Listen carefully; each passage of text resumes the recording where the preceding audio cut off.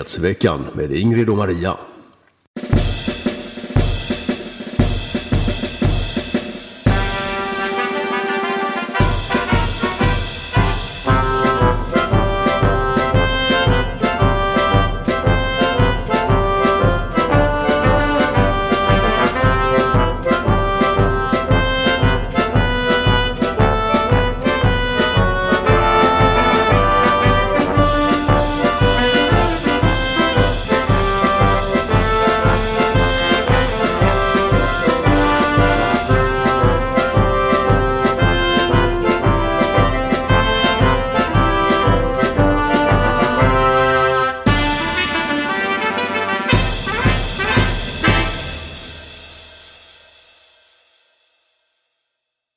Hallå allesammans och hjärtligt välkomna ska ni vara till Nyhetsveckan idag med nummer 246. Jag heter Ingrid Karlqvist och med mig, tack gode gud, min kära vän och kollega Maria Selander. Är du så tacksam för att jag är med? Tack så mycket Ingrid. Och dito ska jag säga.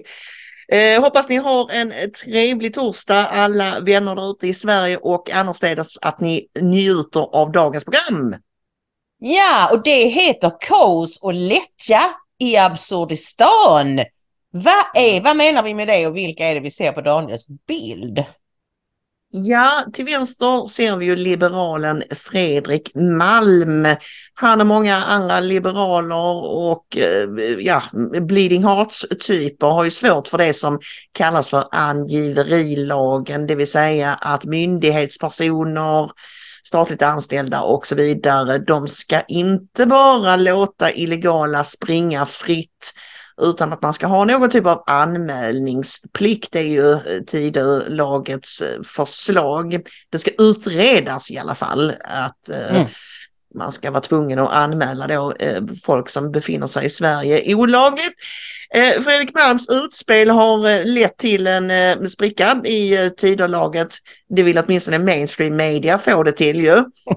Och längst till höger så ser vi SDs migrationspolitiska talesperson Ludvig Aspling som har markerat ganska hårt mot liberalernas retorik i det här fallet.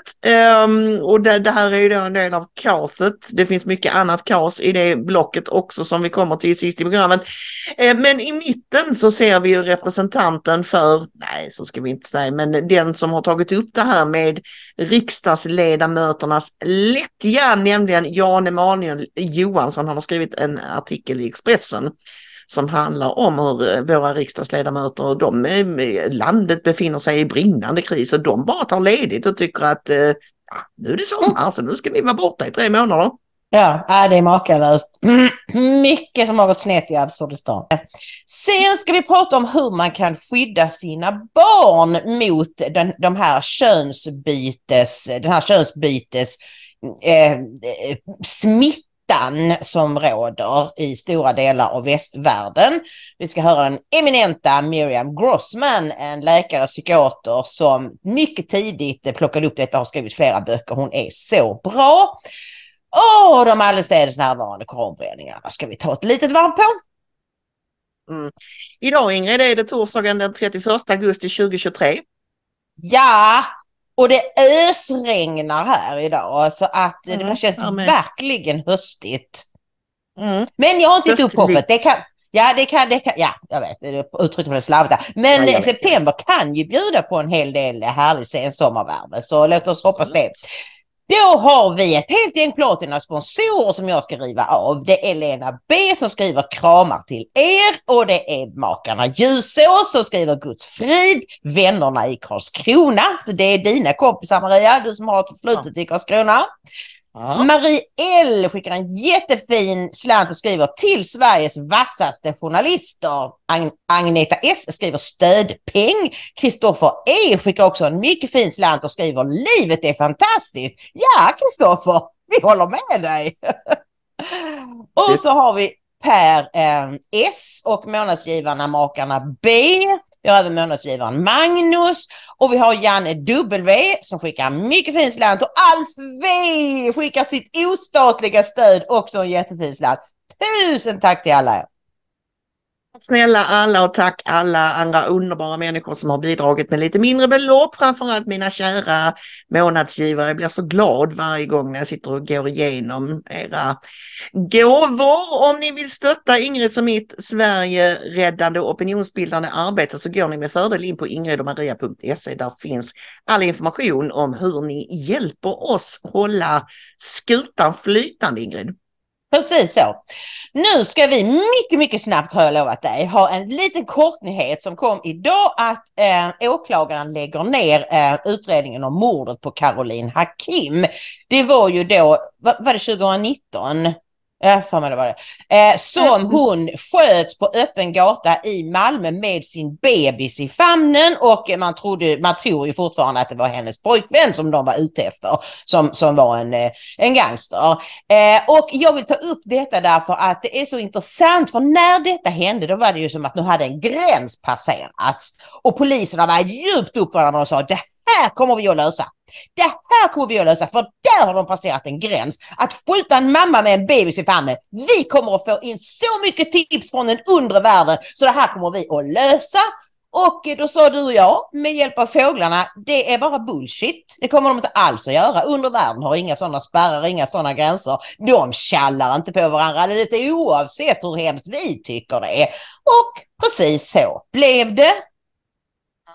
Och detsamma kan man ju då tillägga är applicerbart i fallet Adriana. Det heter samma sak där, att andra kriminella skulle tjalla på dem och så vidare. Det som faktiskt hände, om jag minns rätt, i fallet Adriana var att de fick väl in vittnesmål och sådär. Alltså det var folk som angav dem, men inte av den anledningen att de hade skjutit en oskyldig 12-årig flicka, utan för att de ville bli av med konkurrensen. Ja. Och så bara säga det också kort om Caroline Hakim, att man har alltså haft 2 stycken misstänkta. En misstänkt för mord och en för medhjälp till mord. Men det går inte att bevisa att det var de, säger förundersökningsledaren, åklagaren Lisa Åberg. Hon säger så här: vi har vänt på varje sten, men problemet är att ingen vill prata. Många uttrycker sin avsky för själva brottet, även personer som själva befinner sig i kriminella kretsar. Ändå vill de inte medverka i utredningen. Ja, och då säger jag bara så här: vad var det vi sa? Tyvärr. Det är så himla tråkigt när vi har rätt om sådana här saker. Jag hade mycket hellre haft fel, men det är som det är. Ja, vi raskar vidare till det här blocket som vi kallar för skydda barnen, rädda barnen. Nej. Ja. Men det går ju inte, för då tänker man bara på den galna organisationen. Men vi har några olika nyheter. Vi har en lite positiv nyhet som är att det är ju så här att Sossarna och Miljöpartiet, de har ju länge velat ändra det här med att barn ska kunna byta juridiskt kön och alla människor ska kunna byta juridiskt kön. Det är bara att säga, nej men jag är visserligen kvinna, men nu känner jag mig som en man, så nu vill jag byta personnumret då, så man får en annan siffra i slutet av personnumret, näst sista siffran där. Och till vår förtvivlan så gick ju den nya sjukvårdsministern, kristdemokraten Acko Ankarberg Johansson, i februari ut i riksdagens talarstol och talade om behovet av att göra det enklare att byta juridiskt kön med grund i den subjektiva identifikationen. Detta, så sjukvårdsministern, behövde hastas på. Bland annat skulle åldern sänkas för när man kunde byta kön och kontakten med sjukvården minskas. Sen hände något. Av vad Dagen, alltså tidningen Dagen, erfarit har frågan stött på patrull i den kristdemokratiska riksdagsgruppen. Majoriteten av ledamöterna var inte lika entusiastiska som sjukvårdsministern. Tack och lov, skriver ledarskribenten i Dagen Steven Crosson. Och skriver också då att även Sverigedemokraterna är ju mycket skeptiska till detta, och det är ju bra, det är ju någonting vi verkligen välkomnar. Alltså det är inte bra när framförallt kristdemokraterna liksom Ebba står och säger att aborträtten ska grundlagsfästas och sjukvårdsministern säger att alla ska kunna byta kön. Det är inte bra, det är så långt ifrån Bibeln man kan komma. Ja, och alldeles bortsett från om man tror på Bibeln eller ej, så är det ju så att det finns en anledning till att människor inte blir myndiga förrän de är 18. Barn kan inte fatta livsavgörande beslut. Det är därför de inte får köra bil eller rösta eller göra lumpen eller någonting annat som är fullständigt livsavgörande, utan det förväntas föräldrarna sköta fram till man är 18. Då är det väl ganska rimligt att man inte heller kan medicinskt mixtra med sin kropp på ett oåterkalleligt sätt. Alltså det dyrbaraste du har, ditt liv. Nej, och nu handlar det här i och för sig mest om juridiska könsbyten. Alltså att man får en annan näst sista siffra i sitt personnummer. Men har du väl gått över den gränsen? Precis. Ja. Det är det jag tänker. Det är en inkörsport så att säga till det andra. Ja. Som sen eventuellt kommer att... Men du har i alla fall hittat en svensk barnläkare med huvudet på skaft. Han slår fast att det finns bara 2 kön. Ja, det finns bara 2 kön och man kan inte byta, konstaterar barnläkaren Mats Reimer i en debattartikel i Uppsala Nya Tidning och uttrycker lättnad över att en nya lag som ska göra det lättare att ändra juridiskt kön dröjer. Det är naivt att tro att förenklade juridiska könsbyten inte kommer att missbrukas. Och vi vet ju alla, vi har pratat mycket om det med det här med män som låtsas bli kvinnor, så går de in och krossar alla kvinnor inom olika sporter. Vi vet att det är män som låtsas bli kvinnor för att få avtjäna sitt fängelsestraff på ett kvinnofängelse. Det har lett till flera våldtäkter. Jag vet inte om det har varit här i Sverige, ingenting som har kommit fram i alla fall, tror jag, men det har varit i andra länder, bland annat i Skottland var det en stor skandal där. Men också det att det finns alltså universitet som hellre vill ha in, alltså de så kvoterar in kvinnor på vissa utbildningar, och då finns det en massa män som har bytt juridiskt kön för att komma i den kvinnogruppen. Ja, vad ska man säga om det? Det är ju rent bedrägeri och att inte fler... Det finns ju en feministrörelse som är strängt emot detta. Ja, men de hörs inte så ofta. TERFs. Trans någonting related feminist någonting. Men de är ju så peststämplade och anses hata transpersoner, vilket inte alls handlar om, utan det handlar om att jag och många kvinnor med mig, tror jag, hade tyckt att det var extremt obehagligt att byta om i samma omklädningsrum som en person som har en penis. Självklart. Det är ju självklarhet. Ja, men det är trots allt så att de flesta våldtäkter begås av män mot kvinnor. Vi kvinnor och med vår mycket liksom svagare fysik har väldigt svårt att värja oss. Och det är klart att inte de ska komma in när vi står där nakna och byter om. Och det har ju också visat sig att det finns en hel, kanske majoriteten av alla de här som har poppat upp nu, sådana Lea Thomas-typer, eller William Thomas som han egentligen heter, ni vet, simmaren som låtsas vara kvinna för att han ska vinna alla simtävlingar. Det har ju visat sig att det de egentligen har, det är någon slags diagnos, någon sån här att man tänder på tanken på sig själv som kvinna. Alltså, de är inte äkta transpersoner, utan de har en helt annan diagnos. Autogynofilia eller någonting sånt heter det. Betyder det att man tänder på sig själv som kvinna. Det är väl gamla transorna, de som gick runt på stan med klänning och högklackat och blev liksom upphetsade av att de gick omkring där i BH och sånt. Jaha, men tyvärr så verkar ju galenskaperna fortsätta med oförminskad styrka i Nordamerika. Ja, vi kan läsa i Nya Dagbladet. Feministiska professorn barnen leder könsrevolutionen. Hon heter Diane Ehrensaft och är barnsjukhuschef och feministisk professor i Kalifornien. Hon menar att transrevolutionen ska betraktas som nästa fas i den feministiska rörelsen. Ehrensaft är drivande för denna revolution, där hon uttrycker glädje över att allt fler barn identifierar sig som vad hon kallar för könshybrider. Jag håller helt med om att vi befinner oss mitt i en könsrevolution och att barnen leder den, och det är underbart att se, säger hon. Alltså, mitt hjärta sjunker rakt ner. Alltså, en chef för ett barnsjukhus tror att barn kan leda någon slags revolutioner och veta mer än vad vuxna vet. Det är ju helt bisarrt. Samma gäller ju Gresus, du vet, Greta Thunberg. Ja. Varför ska hon leda någon klimatrevolution istället för folk som faktiskt vet någonting om miljö och klimat?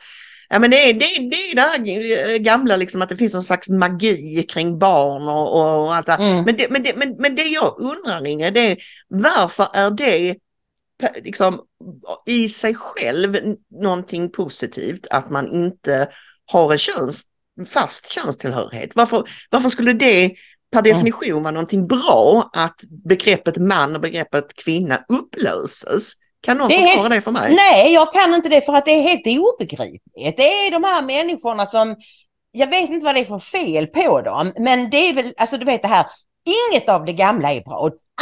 Vi måste vända upp och ner på allt, göra om allt. Kvinnor ska bli män, män ska bli kvinnor, barn ska byta kön. Då kommer vi att nå himmelriket. Jo, det är nog så. Det är en sån här de ser väl det som anti-etablissemang och antikonservatism och sådär, liksom att det är alltid någonting bra att bryta upp allt av det redan existerande, om man säger så. I den redan rådande ordningen måste... Ja. Det är väl kanske någon slags, jag vet inte, socialistisk, marxistisk tanke i botten där. Ja, vi kan läsa i slutet av artikeln här att hon berättar då att hon möter viss ovilja för sin aktivism, bland annat från kristna som exempelvis menar att hon tappat bort sig på vägen från Gud. Något som dock inte berör henne nämnvärt, förklarar hon inte till The Jewish News of California. Jag skrattar alltid åt det, för som judinna har jag aldrig sökt den, säger hon själv. Och den kritiken, alltså hon har aldrig sökt vägen till Gud. Nej, du har nog en helt annan herre, är jag rädd. Vadå som judinna? Det finns väl massor med judar som är religiösa. Vad är det för... Ja, nej, jag tror det är någon slags felöversättning. Hon menar väl bara att jag är judinna och jag har minsann aldrig sökt vägen till Gud. Jag tror inte hon menar att alla judinnor avstår från att leta upp Gud. Jag vet inte. Jag fattar inte liksom varför det skulle det som att säga att du vet, jag är eskimos eller vad som helst. Alltså förstår du? Ja, nej, det är jättekonstigt. Men det är ju så mycket felöversättningar, Maria. För det första är det ju så mycket som sägs fel. Alltså svenska språket håller ju på. Ja, jag vet, jag låter som en gammal tant, men jag älskar ju språk, framförallt svenska men även engelska, och det är väldigt mycket med liksom prepositioner och sådär som blir fel, och det senaste exemplet är ju den här urlöjliga historien med den spanske förbundsordföranden för damernas fotbollslandslag som ju då vann VM, att han blev så glad så när alla de här tjejerna kom fram till honom så tog han en av dem och bara, jag vet inte om hon hade gjort mål eller något, bara tog tag om mig och gav en stor smackpuss på munnen. Och då är det ju så att i engelska språket heter ju både kyss och puss heter kiss. De gör ingen skillnad på det. Men alla svenska journalister har liksom valt att skriva att han kysste henne. Nej, det gjorde han då sannolikt inte. Kyssar innebär utbyte av tungor och vätskor liksom.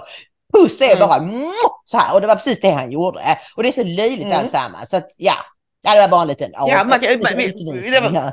du viker ut dig mycket nu för tiden, Ingrid. Nej, jag vill bara säga det. Man kan säga så här, varför sådana felöversättningar är så knäppa och farliga. Det är därför att det är helt okej att pussa en 5-åring, men att kyssa en 5-åring är jäkligt creepy. Ja, precis. Och därför är det ganska bra att göra den distinktionen. Nu ska vi kolla på Miriam Grossman. Kan du sätta upp klippet? Ja, som sagt, hon är då psykiater och hon stötte på de här frågorna redan för 10-15 år sedan och började, hon har skrivit ett par böcker, den senaste boken heter Lost in Translation. Ni vet, det fanns en film som heter Lost in Translation, den finns ju fortfarande, den är gammal. Och så Lost in Transnation, i transnationen. Och hon, alltså sen hon publicerade sin första bok så har hon ju fått, hon är ju nerringd av föräldrar som är förtvivlade. Inte minst därför att de har varit fullständigt normala barn och så en dag så kommer de hem från skolan, en ung flicka till exempel och säger jag har mitt namn, jag heter numera David och du ska kalla mig för det och jag är pojke och nu ska jag gå igenom en könsoperation och föräldrarna blir helt förtvivlade. Så i den boken så har hon väldigt mycket tips och råd, hur ska man som förälder förhålla sig till detta, därför att ofta är det ju så att de har redan varit hos någon läkare eller en kurator och skolpersonal och sagt till dem att och om dina föräldrar säger att de inte stöttar dig, det beror på att de hatar dig och vill dig illa, så då ska du bryta med dem. Det är verkligen en fruktansvärd situation. Sekttaktik är ju vad det är. Ja, visst är det. Det är precis så när man rekryterar till sektor som det går till, att du ska bryta med alla dina anhöriga så att du är helt i deras klor. Och det är en sekt. Ja, visst är det. Och sen är det väl så också, Ingrid, att i vissa demokratiska delstater så är det, får föräldrarna inte komma med invändningar. Åtminstone är det ju så i Kanada att det är straffbart att säga nej. Det här går jag inte med på. Jag tänker inte alls kalla min dotter för David och låta er spruta i henne en massa hormoner och så vidare. Då blir man gripen av polisen. Det har vi sett flera exempel på. Ja, det är så tokigt. Och bland annat, vi ska se ett klipp nu när hon pratar om hur man, och nu vänder hon sig framförallt till amerikanska föräldrar. Men det här tror jag är väldigt viktigt även för svenska föräldrar och morföräldrar och farföräldrar att se. Det jag hörde henne säga tidigare i programmet som inte finns med här, som jag tycker är viktigt, det är att säga till barn redan när de är små. Jag har ju två barnbarn som är pojkar. De är väldigt grabbiga båda två när de bara är 3 och 1 än så länge. Säg då ofta, du är en sån, vilken fin kille du är och sådär. Och skulle du bara säga, är jag pojke? Ja, du föddes som en pojke och du kommer att dö som en pojke. Du kommer alltid att vara en pojke. Man stärker dem i den liksom könsidentiteten. Vi kollar på den eminenta Miriam Grossman. So what about if you're a parent today, how do you deal with this question of internet? Well, I cannot underscore enough how critical it is for parents to be aware of what their kid is doing on the internet. Otherwise, it's as if you drive your child to the worst part of town, crime-ridden, drug-ridden part of town, and just leave them off there to go in and out of people's homes.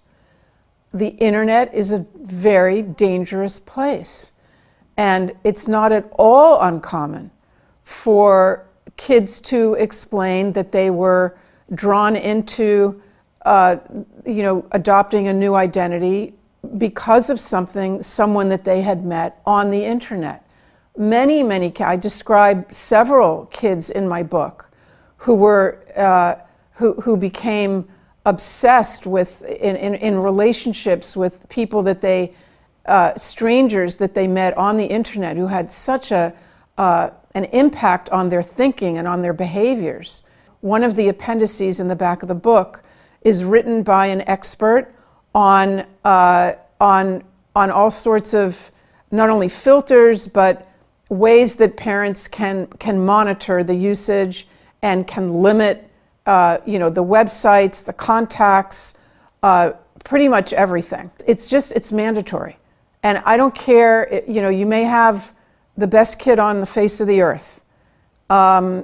There's temptations there. One of their friends may send them a link. You open up that link and it could be the worst kind of pornography you can imagine. And then they've seen it and there's no erasing it. So you really want to be on top of your child's internet use. Another one is about how to deal with schools that may be, basically fronting this gender ideology in the first place. So tell me about that and maybe others that you want to mention. Also a very important, I have 2 appendices that have been written by brilliant attorneys who are experts in this field of parental rights. And so one is on schools. And this is not only relevant to parents who have a child currently questioning their gender identity. This is relevant to every family because, you see, radical sexual and gender ideology is being presented to kids at the schools in various contexts. And what you want to do is put the school on notice, even if your child is only entering kindergarten. You want the school to know that you do not want your child exposed to gender ideology. You want to know about any instance in which this is going to be taught in class beforehand. You don't want your child attending that class. You don't want your child joining any club at school where these things are discussed.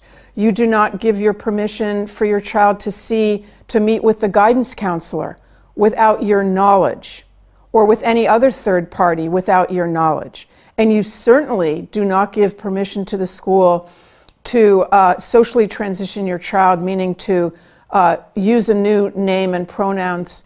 And there are numerous instances that I talk about in my book, and there are lawsuits against schools, not only in blue states, but in red states as well, in which schools are keeping this from parents and placing a wedge between the child and the parents. So this, so I have these appendices that are dealing how you can proactively deal with the school to avoid these kind of scenarios, put the school on alert, know your rights.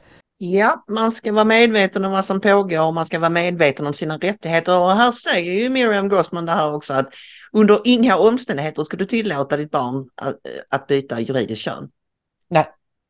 Nej, exakt. Och jag menar, vi pratade ju i måndags om det här hemska, den här nya läroplanen där även förskolebarn ska läras om onani och sånt. Och därför tycker jag att har ni barn eller barnbarn i förskolan så ska ni ta upp det här och säga, alltså jag har läst om att det finns en ny läroplan där ni ska lära barnen att onanera och att de ska leka doktorsleka. Och jag vill bara säga, gör ni det här så kommer jag omedelbart att byta förskola. Och så får du tvinga dem att säga nej, det kommer vi absolut inte att göra. Nej, och får jag höra talas om det så kommer jag polisen med er. Absolut Ingrid. Ja, då går vi väl vidare till de eländes koranbränningarna. Att det skulle utbryta jubel bland islamister i Mellanöstern och annorstädes över den här danska lagförslaget att förbjuda koranbränningar. Det var väl inte någon jättehögoddsare precis. Vi kan läsa i Samnytt bland annat religiösa fanatiker i Mellanöstern hyllar danskt lagförslag för inskränkt yttrandefrihet. Helt väntat. Nu för de vet ju att detta är ett stort och viktigt första steg mot det som de ultimat vill uppnå. Ja, och Richard Jomshof rasar naturligtvis mot detta på Twitter. Jag kommer fortsätta säga Twitter. Man kan inte bara säga X, det låter inte klokt. Han skrev så här häromdagen. En lång rad islamister, däribland Muqtada al-Sadr, ledare för den väpnade Sadr-milisen som angrep den svenska ambassaden i Bagdad, applåderar beslutet. Och det är ju där Salvan Momika påstås ha varit med i den här al-Sadr-gruppen. Islamistiskt hot och våld samt en handfull ryggradslösa politiker, mer krävs det inte för att börja nedmontera demokratin, konstaterar han. Så klokt! Helt riktigt. Ja, när hela det här eländet liksom tog fart så trodde ju vi i vår enfald att vi svenskar skulle få lite hjälp från danskt håll eftersom de hanterade Mohammed-karikatyrkrisen så excellent bra. Men ack vad vi bedrog oss. Nu ser det ut att bli tvärtom, att vi svenskar får hjälpa våra arma danska bröder och systrar, åtminstone så vädjas det om hjälp. Ja, det är en politiker som heter Henrik Dahl som kommer från partiet Liberal Allianse. Och han skrev i Expressen häromdagen: vi danskar vill ha det svenska tillståndet. Det är det de har varit så rädda för i alla år, både de och norrmännen. Han skriver så här: vi är mycket bekymrade över att Danmark böjer sig för auktoritära krafter som varken värnar yttrandefrihet eller religionsfrihet. Vi har pratat om det svenska tillståndet som något negativt. Men nu önskar vi att vår regering var som er, skriver Henrik Dahl från partiet Liberal Allianse. Och det är ju förvånande. Alltså, vi hade aldrig kunnat föreställa oss detta, Maria. Och jag vill säga så, jag tror att detta är ett utslag av den där blocköverskridande regeringen som de har bildat där med sossen Mette Fredriksen som statsminister, Lars Løkke före detta statsminister för Venstre, nu med sitt eget parti Moderaterna som utrikesminister, och sen så då ett parti, Venstre, hans gamla parti. De tre partierna utgör ju regeringen, vad jag förstår. Kanske är något annat som har hakat på också, men i alla fall. För då Och de har ju en majoritet. Och det är ju så Magda vill ha det. Hon vill ju locka över Liberalerna för att hon ska kunna få en sån regering. Och sen kan de bara göra vad de vill. Det hon helst hade velat är ju det Mette har lyckats med, nämligen att bilda regering med Moderaterna. Ja. Alltså hon och Uffe bara, det tror jag Magda hade tyckt var kanon. Det såg vi ju inte minst i valrörelsen när hon liksom sa det rakt ut gång efter annan. Och så tänker hon sig att i en sån konstellation så skulle hon kunna topprida Ulf Kristersson så det stod härliga till och i princip bara driva fram sociopolitik. Ja, och dessutom har man ju då desavouerat oppositionen. Det finns ju ingen opposition. Vad är oppositionen i Danmark? Ja, det är lilla liberala allianser och radikala vänster och så. De kan ju aldrig samla sig till någonting. Så, men det kan mycket väl vara så att Danmark har avskaffat demokratin.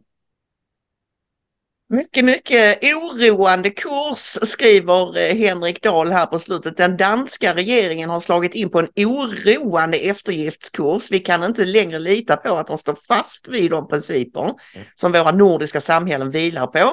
I Danmark brukar vi prata om det svenska tillståndet som något negativt, men här skulle vi önska att vi hade det som i Sverige.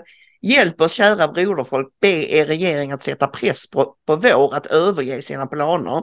Precis som vi brukar göra när regimer i andra länder inskränker sina medborgares rättigheter. Det är förfärligt att det har gått så här långt, men vi hoppas att en gemensam nordisk front kan hjälpa oss i den danska oppositionen att begrava regeringens fruktansvärda lagförslag. Jag tycker i alla fall ändå att det är uppfriskande, uppmuntrande att höra en så här stark oppositionell röst, för det är väldigt lite sånt man har hört från danskt håll, och alla opinionsmätningar som vi har tagit del av, Ingrid, visar ju att danska folket tycker att kör, förbjud. Ja, det är väl som här, men det är faktiskt så att de danska journalisterna, de var mycket kritiska. De ställde väldigt tuffa frågor. De frågade till exempel när de hade presskonferens om detta.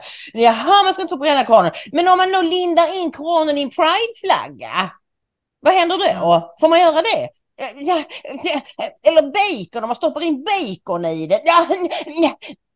Och visade ju att de har inte tänkt igenom detta. De stod ju där med byxorna nere. Så gör ju inte svenska journalister. Så om vi kunde liksom byta lite med varandra, skicka över journalisterna. Ja. Och sen så hade de också då regeringen en frågestund i Folketinget häromdagen, och då var det ju många som ställde väldigt kritiska frågor, många ledamöter då, och frågade, jaha, men får man göra satiriska teckningar? Ja, det fick man då. Så minister Hummelgård och så står det så här i Världen idag: det ska dock vara tillåtet att bränna det kristna korset enligt den danska regeringen, något som sker bland annat på black metal-konserter. BT, en dansk tidning då, uppger att förbudet endast omfattar olämplig behandling av krucifix, alltså kors där Jesus syns. Och det här är ju väldigt märkligt, Maria, för att i protestantiska länder så har vi ju nästan alltid såna här kors utan en död Jesus på. Och det är katoliker som gör det. De är ju lite mer dramatiska. Jag skulle aldrig bära ett krucifix. Nej, det känns lite heavy tycker jag. Men det är upp till hur man vill göra. Men religiös symbol som religiös symbol, Ingrid, vad är liksom konsekvensen här? Alltså att man är konsekvent. Det innebär det, alltså tänker de då liksom att man måste få bränna vanliga kors för att... Och det gjorde ju Guds plan, och den traditionen vill vi ju inte bryta med. Nej, men jag tycker de finns väl kanske inte så mycket i Danmark, men jag tänker att är det för att inte kränka satanisters känslor då, eller på något sätt? Är det, eller hur? Alltså det verkar bara helt framsnutet ur deras bakdel, detta hela grejen. De har inte alls tänkt igenom det. Och innan vi kommer till skamlösa sossar som ju gör allt, för det pratade vi om redan i måndags, och alltid, för att de agerar alltid så att de själva försöker vinna maximalt med poäng på situationen, politiska poäng. Så vill jag bara ta upp då hur det flöt ju upp här i veckan då att det var, Ebba Busch hade tydligen velat besöka Göteborgsmoskén och fått nej. De var inte intresserade av besök från henne och det var många muslimer på Twitter och många av deras, liksom de som tycker att de här mer hårdföra är jättebra, medlöpare kan vi kalla det, som tyckte ja vad bra, en sån som Yüksel till exempel tyckte ju såklart att vad bra att de inte lät henne komma på besök och så, för nu det var ju så hemskt det här talet hon höll och du och jag visade ju klipp ur det och konstaterade att det var ju inget konstigt där, tvärtom var det ju väldigt respektfullt mot muslimer att vi bara bjuda in dem att agera som vi gör, att säga vi förväntar oss att ni ska vara lika tålmodiga och toleranta som vi är. Det var ju vad hon sa. Men det följer inte alls i god. För hon sa ju så här att ni får också lära er att vända andra kinden till. Och vi sa ju redan då att det var väldigt listigt av henne att göra det. För att det var ju ingenting i det som var på något sätt förnedrande. Men det strider ju mot hela islams natur. De är ju bäst. De står ju över oss otrogna hundar. Att det kommer en otrogen hund som minister hon är och påstår att muslimer ska bete sig som kristna och vända andra kinden till. Det är Nej, de kunde absolut inte ta emot henne. Och de kan absolut inte vända andra kinden till. Vilket de nu har svarat till Ebba Busch. Att det var fruktansvärt och ens tondövt och allvarligt. Ja, det säger ju då imamen i Stockholms moské att det var högerextrem retorik och det var det var tondövt och det är även andra imamer som kritiserar Ebba för det här fullständigt rimliga inlägget. Men det är bra, då vet vi alla var vi har varandra ju. Det går inte att göra sådana här fullständigt rimliga begäran. Alltså alla som sitter och svamlar trots att det är de som har kommit hit till vårt land och vi har en tradition, vi är ett kristet land, vi har en tradition av att om inte vända andra känner till precis så åtminstone alltså lida i tysthet eller vad du vill kalla det eller liksom så här bara säga ja men håll på med all dumhet, vi behöver oss inte oss om det. Vi hoppar inte på folk och liksom slår ner dem för att någon skulle bränna en bibel eller vad de kunde tänka sig att göra. Nu, vi måste gå vidare till det här med de skamlösa sossarna för det kan vi ju inte låta bli att bibringa hur de beter sig i det här då som sagt var väldigt allvarliga läget. Det allvarliga läget som de helst av allt vill tillskriva Richard Jomshof och SD fastän det är deras egen politik som har bäddat för att vi sitter där vi gör. Ska vi ta och titta på Shejken Arabi och Magda när de myser lite här efter en presskonferens som de har hållit? Ja, det gör vi. Sverige befinner sig i ett allvarligt läge efter koranbränningarna. Ett läge som kommer bli än mer utsatt när Danmark om några veckor har förändrat sin lagstiftning. Vi socialdemokrater sätter alltid Sverige och svenska folkets säkerhet och bästa främst. Därför har vi idag pekat på möjliga vägar framåt för att lösa situationen. Förslag som skulle innebära mindre förändringar än det som regeringen jobbar med i ordningslagen och som dessutom skulle ha större möjligheter att få stöd i Sveriges riksdag. Vi vill titta på lagstiftningen gällande hets mot folkgrupp och förargelseväckande beteende. Vi vill värna demonstrationsfriheten i vårt land, yttrandefriheten i vårt land, rätten att få kritisera religion, rätten att till och med inkludera religion i satir, driva med religion. Men de koranbränningar som vi har sett är aktioner som handlar om hets och de ska stoppas. Det enklaste just nu det vore ju om Sverigedemokraternas sympatisörer, medlemmar och ledande företrädare slutade att bränna koraner i hetssyfte och slutade att uppmana till koranbränningar. Får jag fråga, är Demokraternas företrädare är hon klok eller? Det här är Nej, men hon hade ju en debatt med Jimmy i Aktuellt igår och påstod att det finns i princip bara 2 koranbrännare som har opererat Sverige och det är ju Rasmus Paludan och han har SD-kopplingar, påstår hon, rakt ut i luften, det har han ju inte alls. Och så är det Salvan Momika som har själv påstått att han är medlem i Sverigedemokraterna, men Jimmy sa jag vet inte om, vi har letat men jag vet inte att vi har fått det bekräftat på något sätt, men ingen av dem, ja. Nej men alltså det är så... det är så fräckt och skamlöst som såklart att påstå att dessa bränningar görs i syfte att hetsa. Varför är det ingen journalist som frågar, hur vet du det? Har de gett ut någon manifest? Har de stått och sagt att nu era luspudlar, nu ska ni få se hur vi bränner er koran. Jag hoppas att folk hoppar på er och slår er. Varför får hon säga att det är ett uppenbart hetsande syfte? Var finns bevisen för det? Nej, sossarna kan läsa folks tankar uppenbarligen. Nu tror vi att Salvan Momika går främmande makts ärenden och är ute i sådana syften. Men hur kan de veta, alltså eftersom vi känner Rasmus Paludan så vet vi ju varför han gör det. Han gör det för att sätta fokus på hur det våldskapital som finns inom den islamiska umman, om man säger så. Att folk ska bli medvetna om det här är vad som händer om man misshagar dem på något sätt. Så det är ett klart politiskt syfte i det. Det är inte alls så att Rasmus bara är ute efter att provocera, utan han vill liksom prove a point. Ja. Därför att det är ju ingen som tror en, precis som att vi i 10-12 års tid har berättat vad som står i Koranen, att de uppmanas gång på gång muslimerna att döda otrogna var helst man träffar på dem. Och då är det ju så, då skriver folk på Twitter, vad är det för dumhet? Därför att vi, som jag har sagt flera gånger, svenskar kan inte i sin vildaste fantasi tänka sig att det kan stå något sådant i en helig skrift. Det går bara inte att tänka sig. Alltså måste vi ljuga. Alltså måste Rasmus ljuga när han säger att de är väldigt våldsbenägna. Och då måste han bränna koraner för att bevisa sin poäng. Precis. Du, innan vi knyter ihop detta blocket, Ingrid, så var det något mer du tyckte var väldigt viktigt att vi bibringar tittare och lyssnare?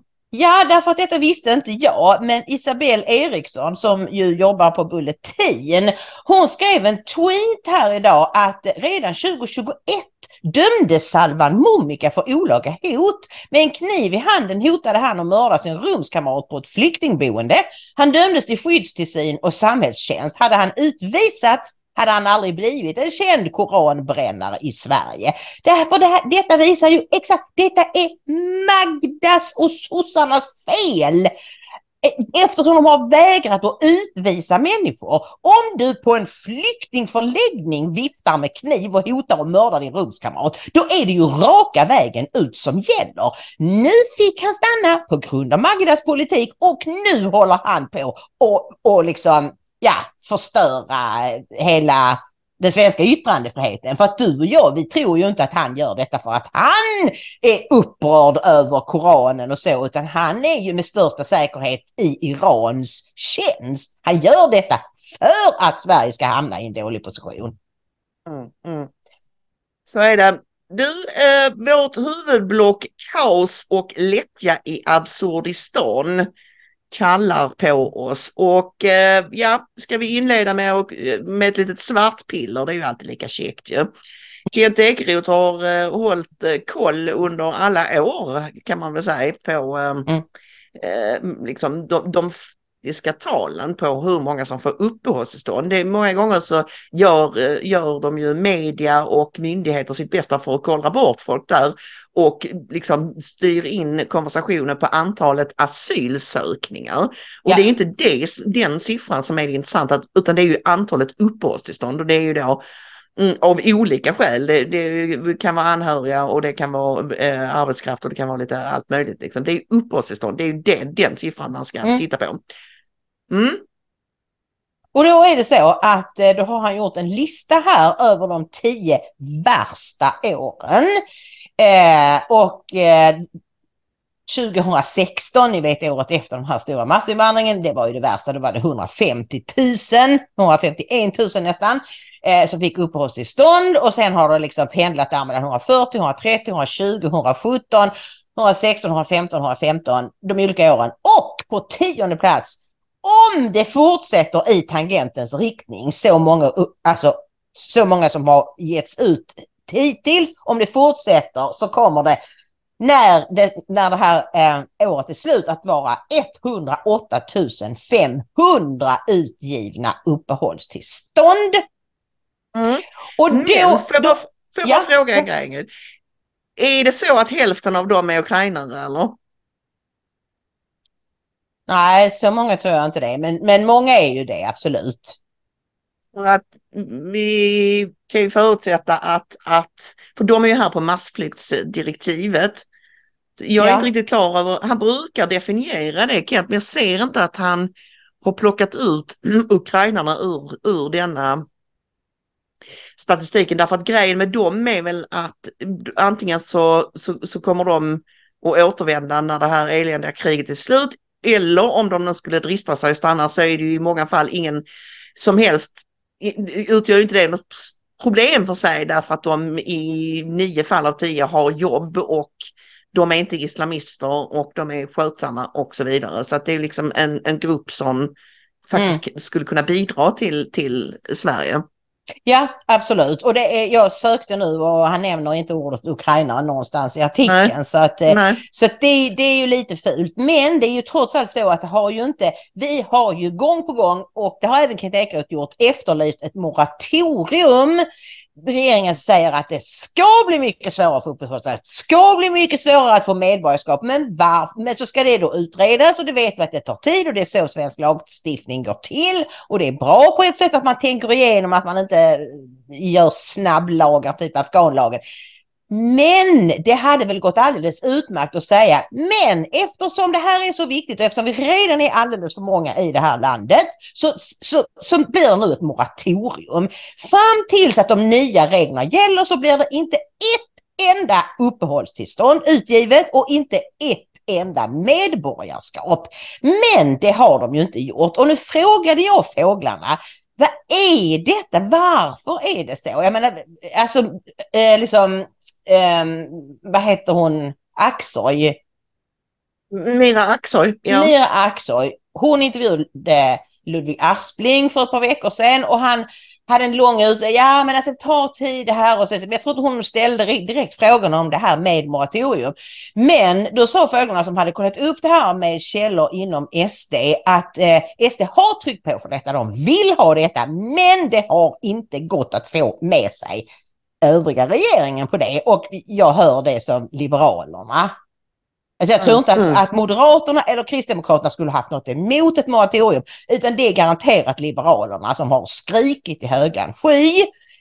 Och det är ju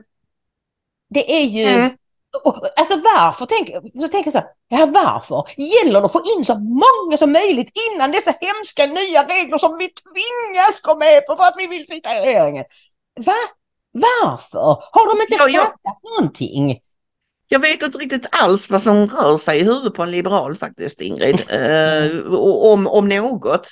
Så att jag kan inte svara på den frågan. Men nu har vi i alla fall, eller vi har fått, jag vet inte när hon tillträder exakt, en ny generaldirektör på Migrationsverket. Och det är ju nog så viktigt. Hon heter Maria Mindhammar och hon är jurist, och hon verkar vara en tjänsteman av, och vad är det hon heter, vår favorit?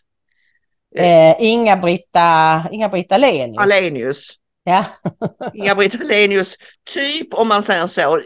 Och det blev vi varse inte minst när vi såg presskonferensen där Maria Malmer Stenergard presenterade Maria Mindhammar. De är ju båda jurister och verkar liksom ha så här ska vi, det är lagar och regler som gäller, det måste vara fungerande lagstiftning och den måste följas, och hon är statstjänsteman och då gör man som regeringen säger till en, och man är inte aktivist och så vidare. Det var lite det som sades ju mellan raderna. Ja, jag tyckte det sås ganska öppet faktiskt. Och hon ska tillträda någon gång i september, så det är ju väldigt snart. Ska vi titta på ett klipp där Maria Malmer Stenergard presenterar Maria Mindhammar? Ja, sen regeringen tillträdde så har en rad åtgärder redan genomförts på migrationsområdet. De syftar till att bidra till ett minskat migrationstryck till Sverige och till att effektivisera återvändandet av de personer som saknar laglig rätt att vistas här. Samtidigt ska Sverige fortsatt ha ett värdigt mottagande och vara ett attraktivt land för högkvalificerad arbetskraft. Migrationsverket är den myndighet som ska förverkliga den politik som regering och riksdag beslutar om genom regeländringar och styrning, och där har generaldirektören en central roll att spela. Och jag och regeringen är övertygade om att Maria Mindhammar är rätt person att leda den här myndighetens viktiga arbete framöver. Så stort tack, och vi öppnar upp för frågor. Då kör vi här först. Jag tänkte fråga, Arbetsförmedlingen, tidigare regeringen satte upp ett mål att man skulle nå Europas lägsta arbetslöshet till 2020. Det misslyckades man med, och Maria Mindhammar var ju generaldirektör under den tiden. Och man misslyckades nå det målet. Vad är det som gör att regeringen ändå är övertygad om att hon är rätt för sitt nya uppdrag? Man kan ju diskutera hur verklighetsförankrat det målet var, givet den politik som den förra regeringen förde och som jag då menar inte syftade till att skapa fler jobb eller säkerställa att fler kommer i arbete. Men vi menar att Maria Mindhammar har gjort ett mycket gott arbete på Arbetsförmedlingen i en svår tid. Visat att hon leder förändringsarbete på ett jättebra sätt, och vi är övertygade om att hon med sin breda erfarenhet från en rad olika myndigheter och inte minst det arbete hon har gjort med Arbetsförmedlingen är rätt person för Migrationsverket. Då kör vi Svenska Dagbladet. Ja, fråga till Maria Mindhammar då. Vilket skick skulle du säga att Migrationsverket är idag? Vad är din bild av det? Nu har ju inte jag börjat där och inte insatt så långt, men jag känner ju till Migrationsverket och tycker att det finns väldigt mycket gott där, i ett bra skick på många sätt. Men det är en myndighet som naturligtvis också har genomgått stora förändringar. Om vi har flyktingvågen 2015, Ukraina-krisen, det har varit tuffa arbetsuppgifter och det påverkar en myndighet. Sen är migrationsrätt, det är svår juridisk materia. Och jag är väldigt glad att jobba ihop med ett statsråd som inser vikten av att vi har förordningar och lagtext som kan säga det som vi får och kan göra på Migrationsverket eller någon annanstans då, naturligtvis. Så att jag ser fram emot det. Jag vet att det finns duktiga medarbetare för Migrationsverket och det är de jag kommer samarbeta med. Jag kan ställa en fråga till statsrådet också. Har regeringen förankrat det här med de andra partierna i riksdagen och framförallt då kanske Sverigedemokraterna? Eller hur har det sett ut? Det är ju regeringen som har utnämningsmakten, och det är jag som har lett den här rekryteringsprocessen och också beslutat att tillfråga Maria Mindhammar om hon vill ha tjänsten. Men det är klart att med tanke på hur stor del av Tidöavtalet som ska förverkligas genom Migrationsverket, så har jag varit mån om att samtliga partier som står bakom Tidöavtalet också känner förtroende för den nya ledningen. Och då kör vi där fram. TT. Hej. Till Maria Mindhammar då. Hur ser du på det här förslaget som regeringen har lagt fram om anmälningsplikt? Ja, jag tänker inte yttra mig om det. Jag är inte politiker, jag är statstjänsteman. Jag kommer naturligtvis titta på det, och när vi får det blir beslut eller annat och vi tittar på det, så kommer jag naturligtvis att ha en myndighet som lyssna på regeringen. Sen är jag brukar prata om att vara lojal, för att det är otroligt viktigt mot politiken. Men det innebär ju inte att jag på rätt ställe, i rätt rum och till rätt person säger olika saker. Kanske orimlighet att genomföra en viss tid och så vidare. Det kommer vi ta i dialog, och där har vi en bra dialog i de frågorna. Så att jag tänker inte yttra mig om det idag, utan vi får titta vad som kommer framåt.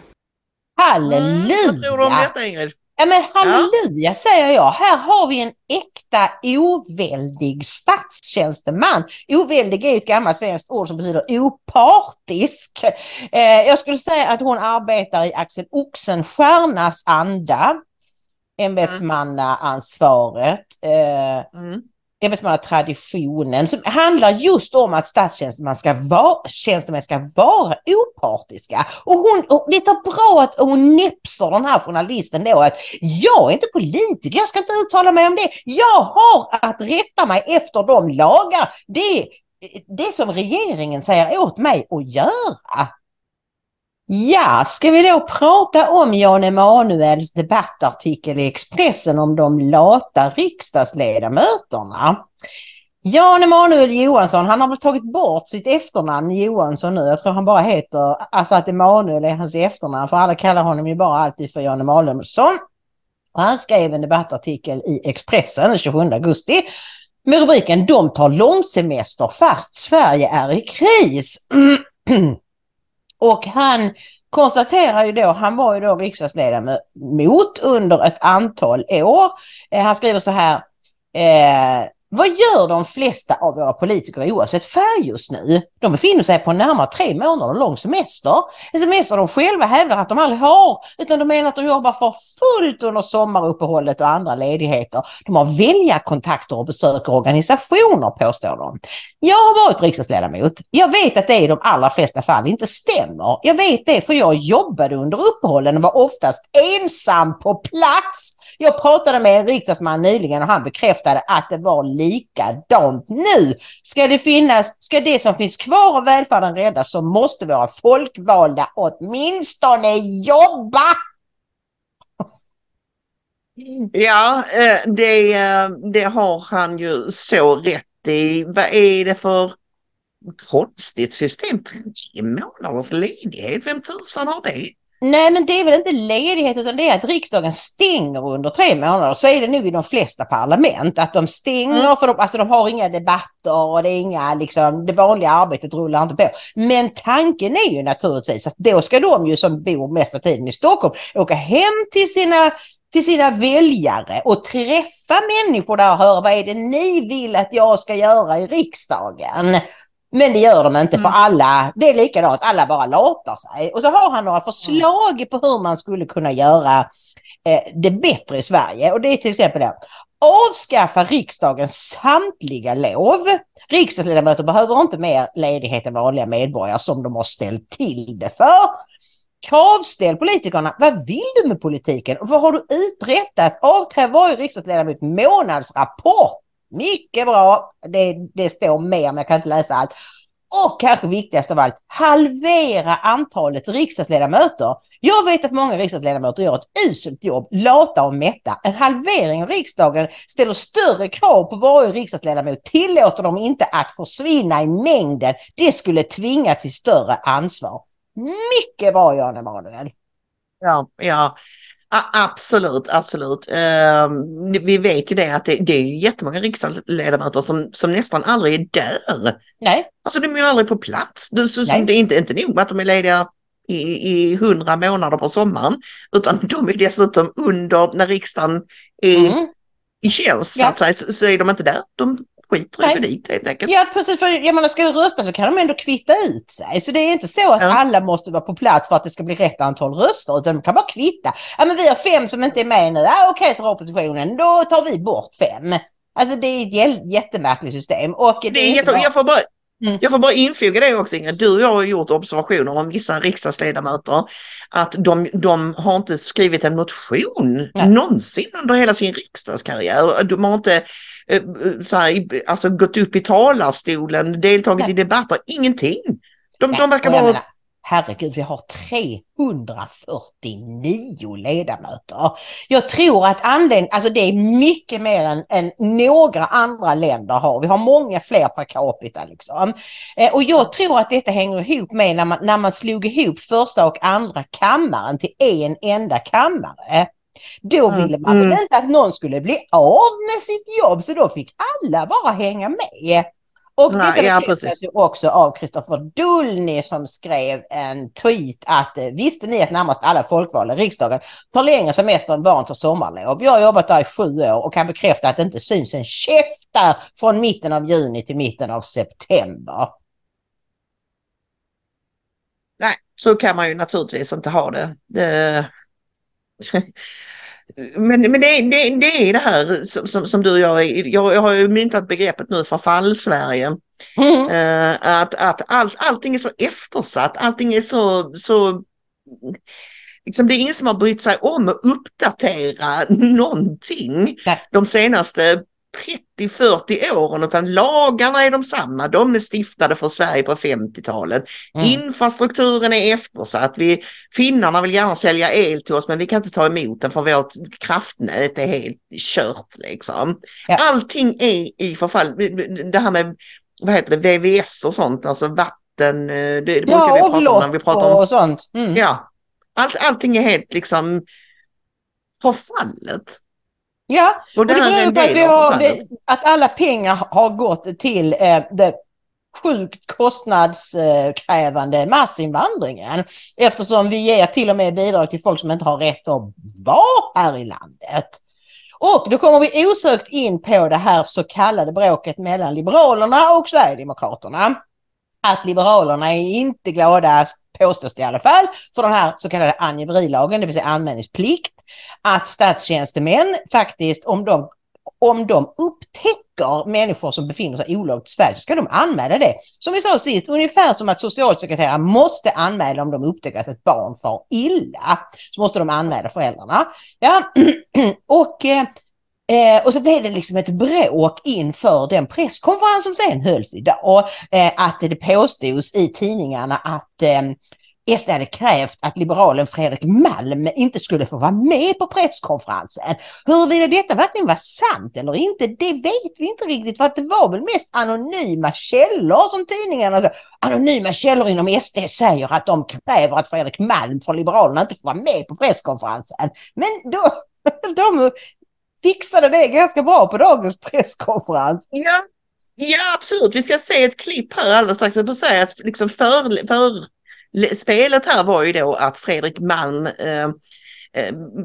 skärper tonen. Skolpersonal ska slippa anmäla papperslösa. Liberalerna vill väl gärna ha kvar skolpolitiken som sin fråga, va? Och just då att det var ju då liksom att barn har ju rätt enligt barnkonventionen till att gå i skolan och så vidare. Och då började de, fast när de har skrivit på det här tidavtalet, så började liksom tjafsa och jiddra om just det här att skolpersonal ska slippa anmäla papperslösa, som de kallar det då.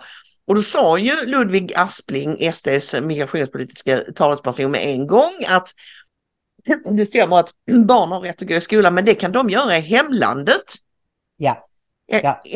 Eftersom detta handlar om personer som inte har rätt att vistas i Sverige. Och han sa att alla barn har rätt att gå i skolan, men alla barn har inte rätt att gå i skolan i Sverige. Och de två sakerna måste man liksom skilja åt.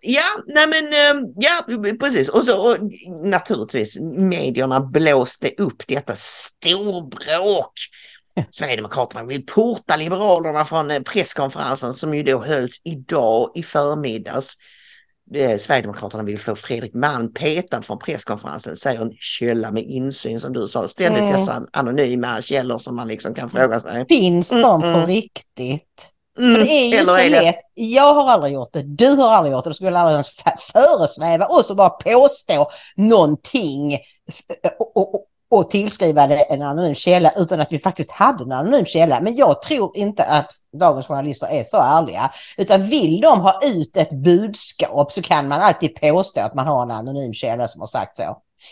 Det känns ful metod från sportjournalistiken om man tror att en spelare i ett fotbollslag till exempel det går rykten om att spelare A kommer att säljas till, vi bara hittar på nu, spelare A kommer att säljas från Malmö FF till Djurgården. Så skriver du anonyma källor, uppger att spelare A är på väg till Djurgården, och så ser du hur det landar. Ja. Det har pågått hur länge som helst inom sportjournalistiken, och nu verkar det ha smittat den politiska journalistiken också. Men vi ska kolla på hur det faktiskt såg ut på den här presskonferensen då idag, när det visade sig att Fredrik Malm fick faktiskt vara med, och inte nog med det. Han fick framföra några av de lite tuffare budskapen dessutom. Ja, det var jätteroligt. Vi kollar. Nuvarande längd på preskriptionstiden kan därför bidra till att enskilda håller sig undan, vilket i sin tur gör att arbetet med återvändande försvåras och blir mindre effektivt. En förlängning av preskriptionstiden skulle därför vara ytterligare ett verktyg för att öka effektiviteten i återvändandet. Utredaren ska därför ta ställning till om preskriptionstiden för ett avlägsnande beslut ska förlängas eller avskaffas helt. Förlängda återreseförbud också. I många fall så får ju en person som har ett avlägsnande beslut också ett förbud att återvända till Sverige inom en viss tid. Ett så kallat återreseförbud.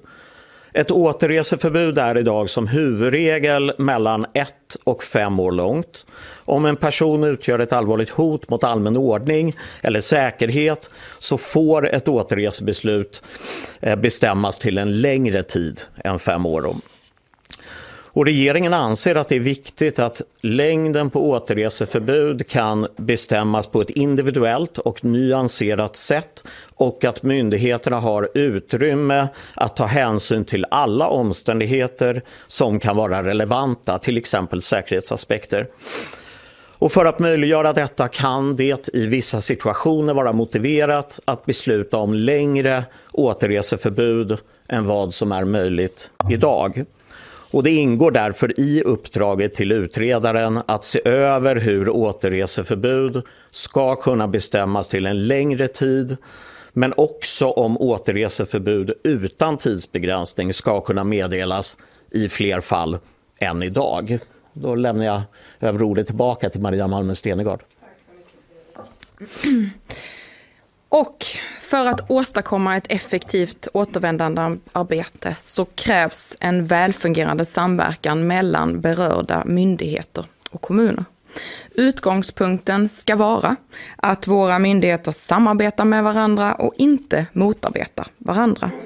Som ett led i detta är det nödvändigt att det finns förutsättningar för ett effektivt informationsutbyte där kommuner och andra myndigheter inom ramen för sin verksamhet informerar Migrationsverket eller Polismyndigheten om de kommer i kontakt med personer som vistas i Sverige utan tillstånd. Utöver att detta kan antas stärka arbetet med återvändande kan det också bidra till att motverka olovlig vistelse i landet. Det är också viktigt att komma ihåg att de personer som informationsutbytet i första hand tar sikte på har fått sin sak prövad av Migrationsverket och ofta också av domstol. Och de har en skyldighet att självmant lämna landet. Ja, förlåt, det här fallet. Ludvig Aspling och Fredrik Malm, har det varit en diskussion om Fredrik Malm ska medverka här idag?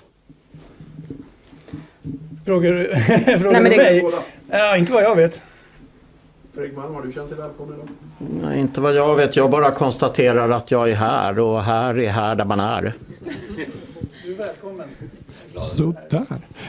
Men med tanke på att det har funnits ganska mycket källor som har pratat om att ni är djupt oense när den här informationsplikten. Är det här ett försök att då visa en enad front trots att ni inte kommer riktigt överens här? Jag kan ju bara tala för min egen del och jag kommer till de presskonferenser jag blir inbjuden till att medverka i och nu är jag här. Om personer säger andra saker så får väl det tas med dem så att säga. Jag kan ju bara utgå från min egen situation och här är här där man är och just nu är jag här och det är jag trygg med. Och ibland kan ett träd skymma skogen och jag vill ändå konstatera att här är 4 partier som står bakom en rad viktiga förslag för att komma till rätta med skuggsamhället. Och det här är ju förslag som borde ha genomförts för länge sedan men som man i tidigare konstellationer inte har kunnat komma överens om. Men vi är överens. Där fick Emil med sin en smash där på slutet. Jättebra! De har aldrig lyckats de tidigare regeringarna men här står vi 4 och är överens. Och det som, alltså du hade klippt lite, jag hade egentligen med mer i början. Man fattar inte riktigt vad han menar i början men då är det ju så att, vilket vi har pratat om många gånger, att om du får ett avslag och du då håller dig undan i 4 år som papperslös, då kan du sen komma och säga ja, nu vill jag söka ny asyl. Och så ska det gå några år till. Och så 4 år håller du under. Så du kan söka asyl hur många gånger som helst i Sverige. Och det är det de vill ha stopp på. Och så det här också att om någon blir utfasad ur landet så ska du kunna vara det för tid och evighet. Och det var väldigt lustigt att just Malm fick de här tuffa uttalandena. Men det är väl bra för honom, för han visar väl då ändå att Liberalerna står bakom detta. Sen kommer det säkert att bli tjafs om den så kallade anmälningsplikten. Men de är i alla fall överens om att det inte är meningen att folk ska springa omkring här illegalt och dessutom få en massa möjligheter att söka om och om igen och få socialbidrag och allt möjligt av kommuner som tycker synd. Nej, för det är ju det MMS säger då när hon kommer in där efter Fredrik Malm att det här är, jag tror inte hon säger utan undantag, men det är ju utan undantag, såvida de inte har varit här illegalt hela tiden och aldrig sökt asyl då eller så är det ju människor som har fått ett flertal avslag både av Migrationsverket och Migrationsdomstolen och Migrationsöverdomstolen. Så jag menar, det är juridiskt prövat i hur många instanser som helst. Men du, vi börjar få ont om tid, minst sagt. Vi har haft lite tekniskt strul här idag, tyvärr, så programmet kommer nog att komma ut ganska sent. Men det hade ju det goda med sig att vi hann få med oss följande nyhet, Ingrid. Som ett härligt litet vitt piller här på slutet så läste vi alldeles nyligen i exempelvis Expressen vändningen: Jimmy Åkesson välkomnas till Nobelfesten. Sverigedemokraternas partiledare Jimmy Åkesson välkomnas till årets Nobelfest. Nobelstiftelsen ändrar sin praxis, rapporterar Sveriges Radio. Tyvärr är jag upptagen den dagen, skriver Åkesson på Facebook. Sjukt roligt. Han har ju tidigare sagt att jag vet inte om jag någonsin har bett om att få komma faktiskt. Och vi konstaterar också, Expressen refererar här till Ekot och stiftelsens ordförande Vidar Helgesen. Vi ser att vi lever i ett mer polariserat samhälle och Nobelpriset representerar motsatsen till polarisering, nationalism och populism. Vem är det som polariserar om inte de som säger att en folkvald politiker inte är välkommen? Och jag tror så här. Och snacka om att bjuda in med armbågen. Ja, självklart. Men detta är ändå en viktig milstolpe, Maria. Det faktum att Jimmy Åkesson äntligen behandlas som alla andra av åtminstone Nobelstiftelsen. Och det är bra att han inte kommer i år, men jag tror att han kommer nästa år. Intressant. En annan intressant aspekt här är, som vi ska bara avsluta med att berätta, det är att i förra året som Expressen skriver, togs beslutet att även porta ambassadörer från Iran, Ryssland och Belarus på grund av ländernas inställning och inblandning i kriget i Ukraina. Det beslutet kommer inte att ligga fast. Vi tänker att det är en bra sak att bjuda in stater som behöver höra hur viktigt det är med demokrati och mänskliga rättigheter. Ja, och det ska vi lära oss av er, eller som inte har förstått ens grunderna i demokratiskt beteende. Men okej. Detta påminner mig om när jag var inbjuden till något möte och så skrev tidningarna, det var på den tiden de skrev om mig. Nu de senaste åren har de ju bara ignorerat mig. Men det var det så här: hon ska tala på ett fascistmöte, och saken var att jag skulle tala om yttrandefrihet, vikten av yttrandefrihet, och det hade de själva bett mig att prata om. Så när jag kom dit så sa jag så här: ja, nu står det i tidningarna att ni är fascister, och då tänker jag så, i så fall är det ju extra viktigt att jag kommer att prata för er om yttrandefrihet. Och alla bara skrattade och applåderade. Ja. Nu, min vän, är det mycket hög tid att knyta ihop vår torsdagssäck. Om man gillar det man säger och hör, vad gör man då?